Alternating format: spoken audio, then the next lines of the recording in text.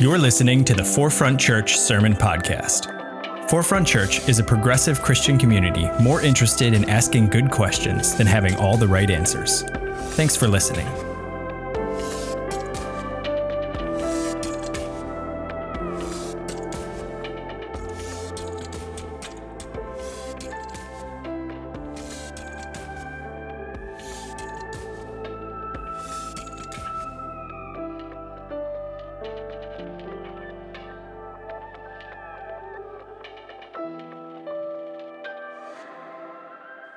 If you knew you only had a short time to live, serious question to start, what would you do with that time? How would you spend it? Well, years ago, while I was pursuing my Master of Divinity, I was just running way too hard and just completely worn out from the unbelievable crush of schoolwork and trying to stay on top of my studies. And then on top of that, I was also trying to figure out at that time how my personal experience intersected with my faith and everything that I had been told to believe and think my faith said about my sexuality. I was wrestling through all this in seminary. And that's a tough thing to wrestle with. I know some of you can identify with that.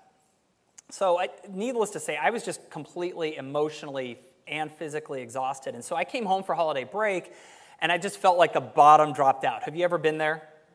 Yeah, where you know, it's actually hard to get off. This was the first time I had ever experienced this. It was hard to get off the couch, and it wasn't for depression. That's a totally different situation. It was just, I was just depleted. I was just done. I just couldn't.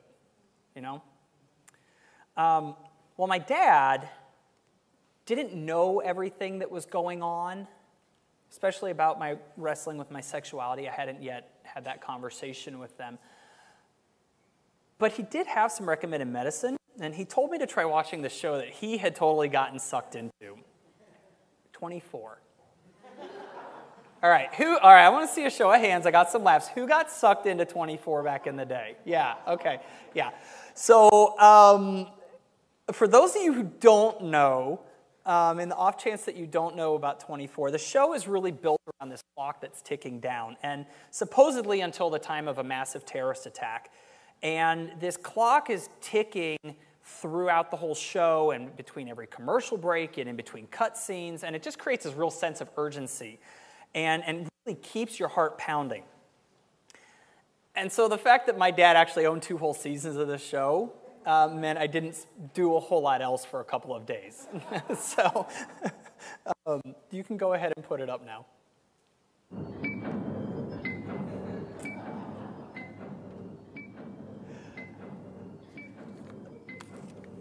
So, you know, the image of a clock ticking down can really evoke a lot of different feelings in us. If you knew you only had a short time to live, what would you do with that time? With whom would you spend it? What things that you had left unsaid would need to be said? And what things did you want to teach or tell somebody or share with somebody would you need to make sure that you taught? When time is short, the way we look at things begins to change. In the miracle we're focusing on today, we find a miracle that actually started in response to another attempt by the religious leaders and individuals of the day to try and trap Jesus. So let's go ahead and read this together. Matthew 17:24 through 27 says, "After Jesus and his disciples arrived in Capernaum, the collectors of the 2 drachma temple tax came to Peter and asked, 'Doesn't your teacher pay the temple tax?' 'Yes, he does,' Peter replied. When Peter came into the house, Jesus was the first to speak." So, total sidebar, I want you to see here, Jesus responded before Peter had told him what had just been asked. When Peter came into the house, Jesus was the first to speak. "What do you think, Simon?" he asked. "From whom do the kings of the earth collect duty and taxes? From their own children or from others?" "From others," Peter replied. "Then the children are exempt," Jesus said to him. "But so that we may not cause offense, go to the lake and throw out your line. Take the first fish you catch, open its mouth, and you will find a 4-drachma coin. Take it and give it to them for my tax and yours." What? Let's be honest for a moment. This is just really strange. And this whole sermon series that we're in is, and I think this is an appropriate sermon subject passage for that sermon series. This is just a really strange passage, and especially strange that it's a miracle. I mean, should it even be in the Bible? It's just weird. Go catch a fish, open its mouth, and you're going to find a coin. Well, secondly, let's talk about this temple tax real quickly. 2 drachmas was actually worth about 2 days' worth of work for a common person in those days.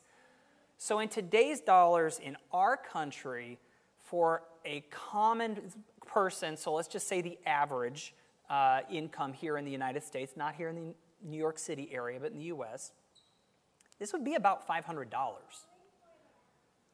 So for an annual tax, it wasn't insignificant, especially if you didn't have any money. If you did not have any money, that was a lot of money.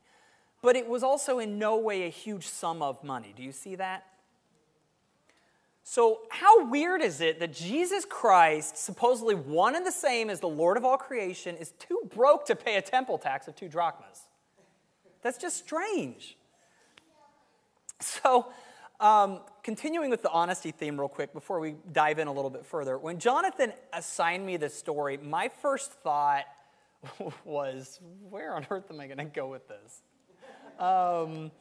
And this is just one of those passages that we read in the Bible and we kind of cock our head and just decide to move on. And, just get to the next passage. There's some good stuff there. So, we need to find a way, since I'm preaching on this, to spiritualize this sermon today, right? So maybe this passage, the moral of the story is something along the lines of, and you've probably heard something like this, in the midst of money troubles, God will provide. Sounds good. In the midst of money troubles, God will provide. And I believe that's true. It sounds good, and that sounds like a good way to read this passage. Until you realize that paying your next month's rent is not as simple as going and catching a fish in the East River. I mean, that's a little ridiculous, right? I mean, that's not a very practical lesson for us. Yet, isn't that often what we do with Scripture? Is we find a contrite answer to allow us just to blow past something instead of digging in. Well, standing here today, I'm personally going to share with you that I'm actually really now grateful that I was assigned this passage that I've always blown past in the past. While preparing for today, I actually discovered a depth to it that I had never seen before. And I'm honestly saying this. I'm not just saying this because I'm up here preaching and I'm supposed to say that. I have preached here before. I have preached elsewhere before. And I'm going to be honest. I've never had a passage I've preached on impact me spiritually as much as this one did for me. And I thought it was a strange story, and I didn't know where to go with it when I first started preparing. So can I show you a little bit of what I learned today? Yeah? Awesome. All right. Well, Frank is here in the house, and he was my preaching boot camp buddy, my PBB. So for those of you, in addition to Frank, who know me, I love context. Context is key, okay? This is like a hill I would die on. So let's start with some context here as far as where this miracle fits into the story of Scripture. So at this point in Jesus' ministry, the gears have started to shift. and he's increasingly starting to look towards, more and more towards the crucifixion that's coming, and then after that, the resurrection. And it's a little bit like looking on the horizon and seeing the storm clouds gathering, blowing your way. And so what we actually see is that the clock is counting down to this crucifixion. And the story of Scripture begins picking up momentum, and the teachings start coming more quickly. Jesus is marching towards his death. And that death changes history for all of humanity, for all of us, for all time. And here, when we're in that shift that's starting to take place, Jesus stops a subversive and insidious attack, just dead in its tracks, about whether he would pay the temple tax. But on top of that, and just like only Jesus can do, there are a number of different messages that are actually layered into this for us to see that are really easy to miss. So, as we dive into this passage a little bit, I just want to start by talking about how this miracle is actually significant in the Bible. It's really strange, but how is it significant? Well, there are a number of reasons. First of all, this miracle is only recorded in the book of Matthew. Doesn't appear in the other Gospels. It's the only miracle in the Bible that uses money anywhere. It's also the only miracle in the Bible that uses one single fish. Jesus is not multiplying fish here so that he and Peter can retire rich. And really, really importantly, I believe, it's the only miracle in all of Scripture, from Genesis to Revelation, that does not record the final outcome or results. We don't know what Peter did. We assume he went and caught the fish and it played out as it did, and that's why Matthew included it, but we don't know that. So we do know from that the outcome of the story wasn't the important part of this miracle. So what were we supposed to see from this? Well, let's read it again and see what we can learn. Matthew 17.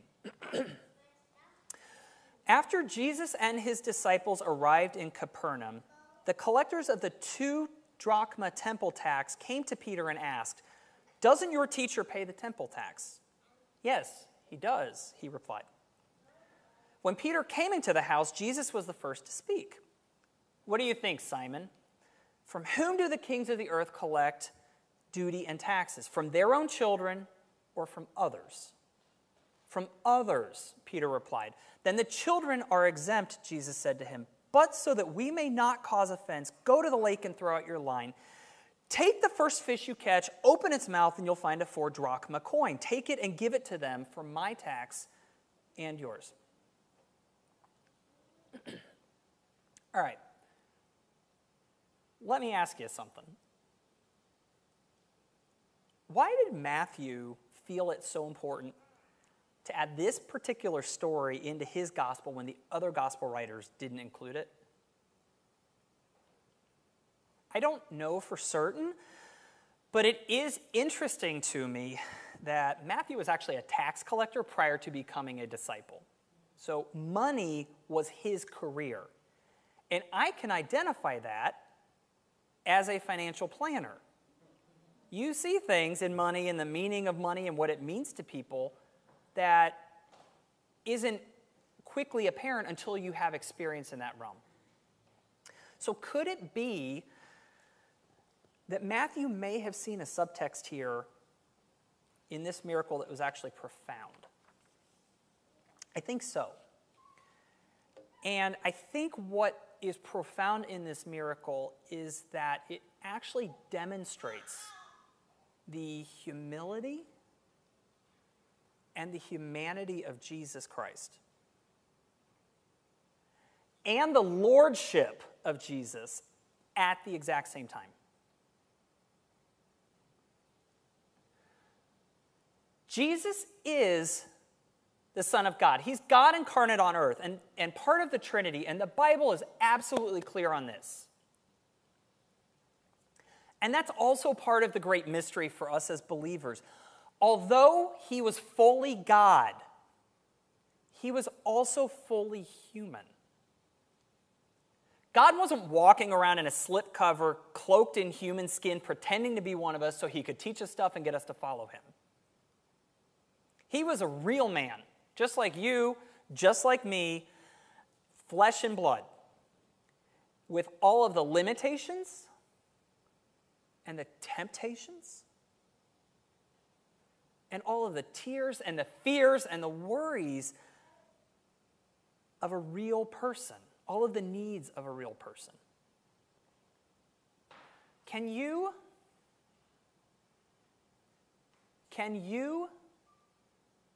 tell me what the top news headline is going to be tomorrow? Can you see the future?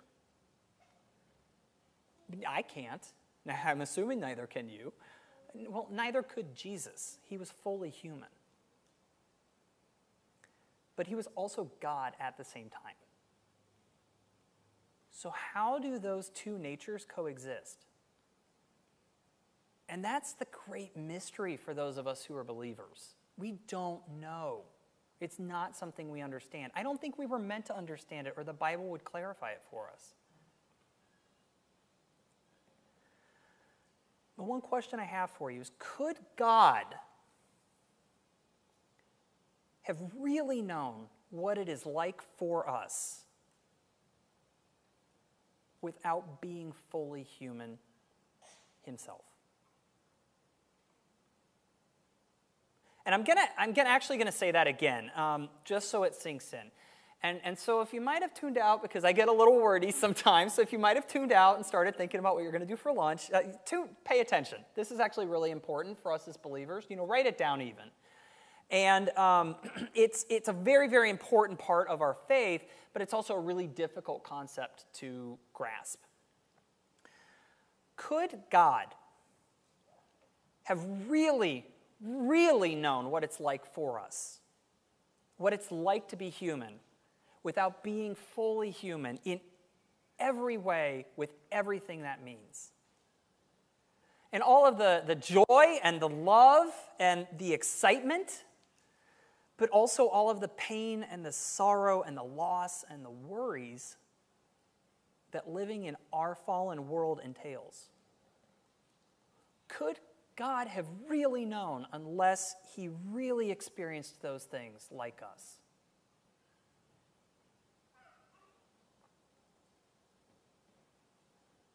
Let's continue on. Verse 25. When Peter came into the house, Jesus was the first to speak. "What do you think, Simon?" he asked. From whom do the kings of the earth collect duty and taxes? From their own children or from others?" Well, I can totally see Peter answering, "From others, duh." I can just see it. And I can totally see Jesus responding to that in a way like, "Then the children are exempt." So, here Jesus is really making a point. And since the temple is in service to God, Jesus, who is God's son, does not have to pay the tax. He is exempt. Here he is claiming to be God's son again. That's his point. Yet in spite of this, he determines to pay the tax to make sure that he actually puts himself on the same level as everyone else, every one of us who has to pay the tax. And this shows his humanity. It shows his humility. And he even went a step further and put himself on the level of the poorest among us. You've heard the phrase, so-and-so doesn't have two nickels to rub together, right? Well, apparently, Jesus and Peter were so poor they didn't even have 2 drachmas to rub together here, right? So in verse 27, Jesus instructs Peter, "But so that we may not cause offense, go to the lake and throw out your line. Take the first fish you catch, open its mouth, and you will find a 4 drachma coin. Take it and give it to them for my tax and yours." So let's be real. This is the weird part of the passage. This is where it's a little strange. So what is it actually revealing for us? What are we going to get out of this? God has dominion over heaven and earth, and by extension, everything in the earth, including animals. A minute ago, Jesus claimed he's exempt from the temple tax. Here he actually proves it, because he gives Peter instructions that only God could give. Yet he didn't do so to abuse his authority. Instead, he actually used it to serve Peter.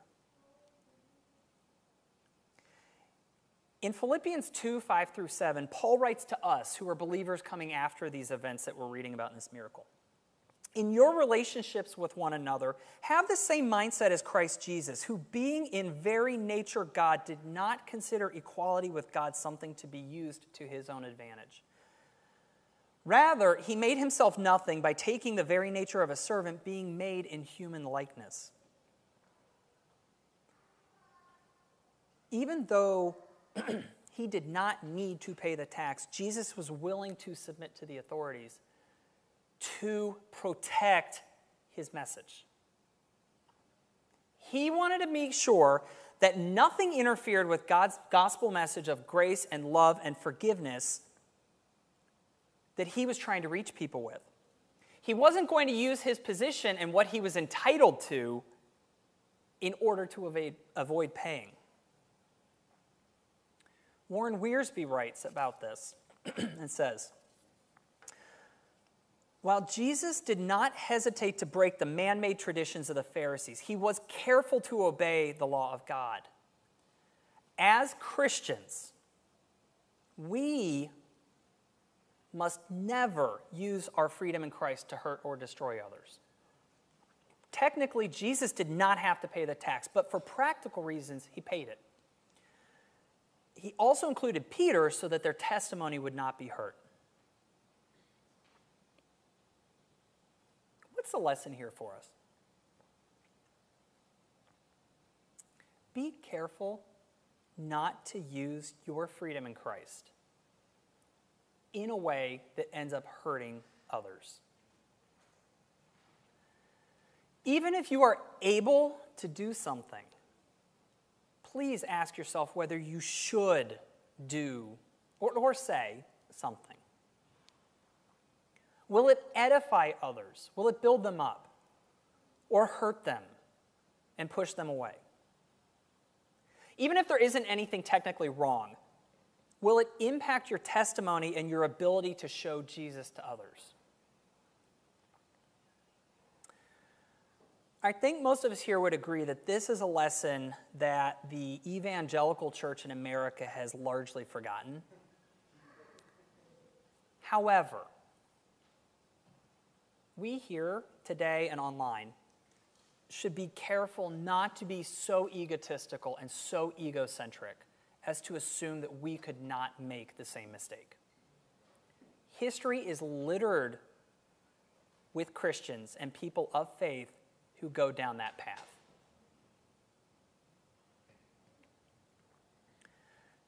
Jesus was God. He was divine, yet he walked here on earth with us and for us. Jesus didn't have to pay that tax, but he did.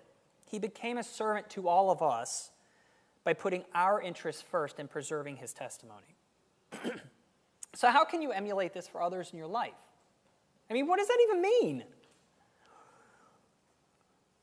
Well, one example might be that just because you can drink alcohol doesn't mean it's the most helpful thing to do in front of a recovering alcoholic. Maybe, rather than doing that and putting them in a position where they have to say no to something that is an addiction for them, or maybe just because you really want to get that drink, rather than inviting all of your friends but purposefully excluding them so you could have that drink, maybe it'd just be better to get a soda instead.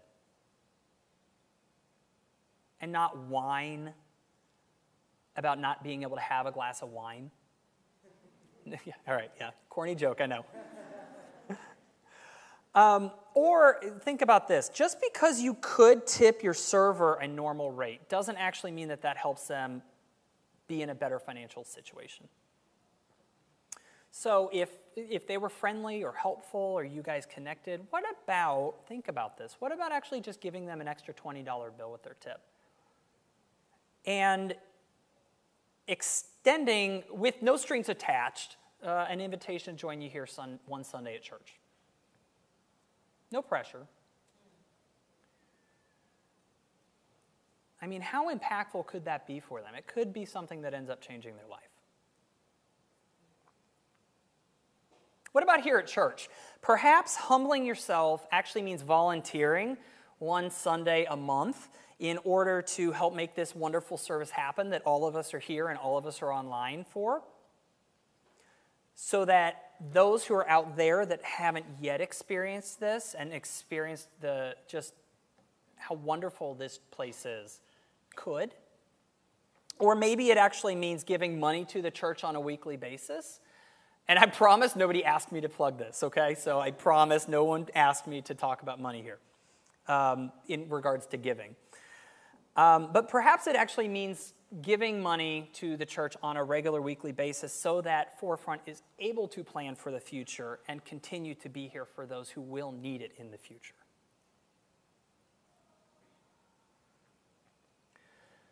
Jesus paid his tax out of humility, even though he didn't need to. And he, at the same time, showed his humility and his lordship by doing so. He cared more about his ability to reach others with God's love and grace than to sticking to his guns and what he's entitled to.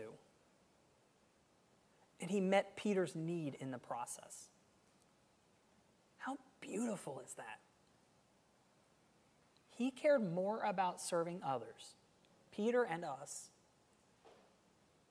than to sticking to what he was rightfully entitled to. And he met Peter's need in the process. That's beautiful.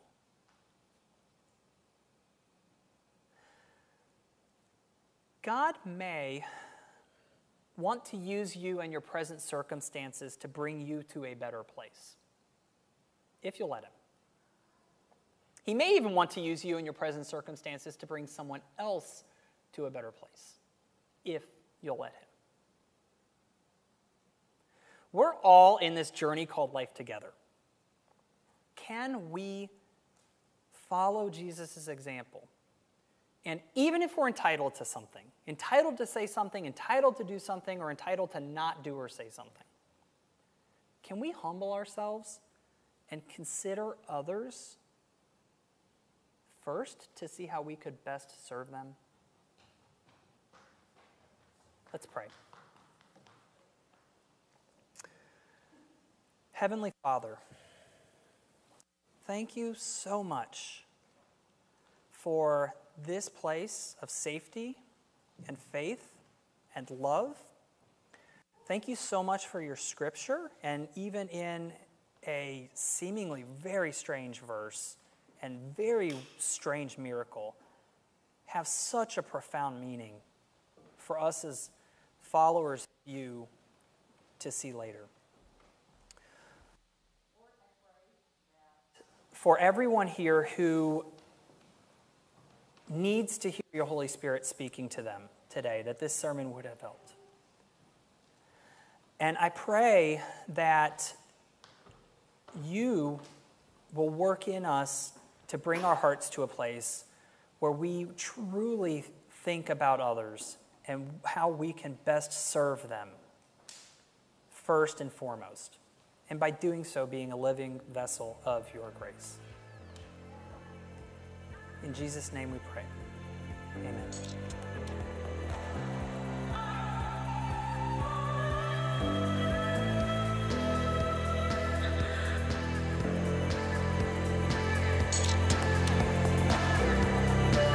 Thanks for listening to the Forefront Sermon Podcast. To learn more about Forefront and how we're ushering in the next 500 years of Christianity, visit forefrontchurch.com.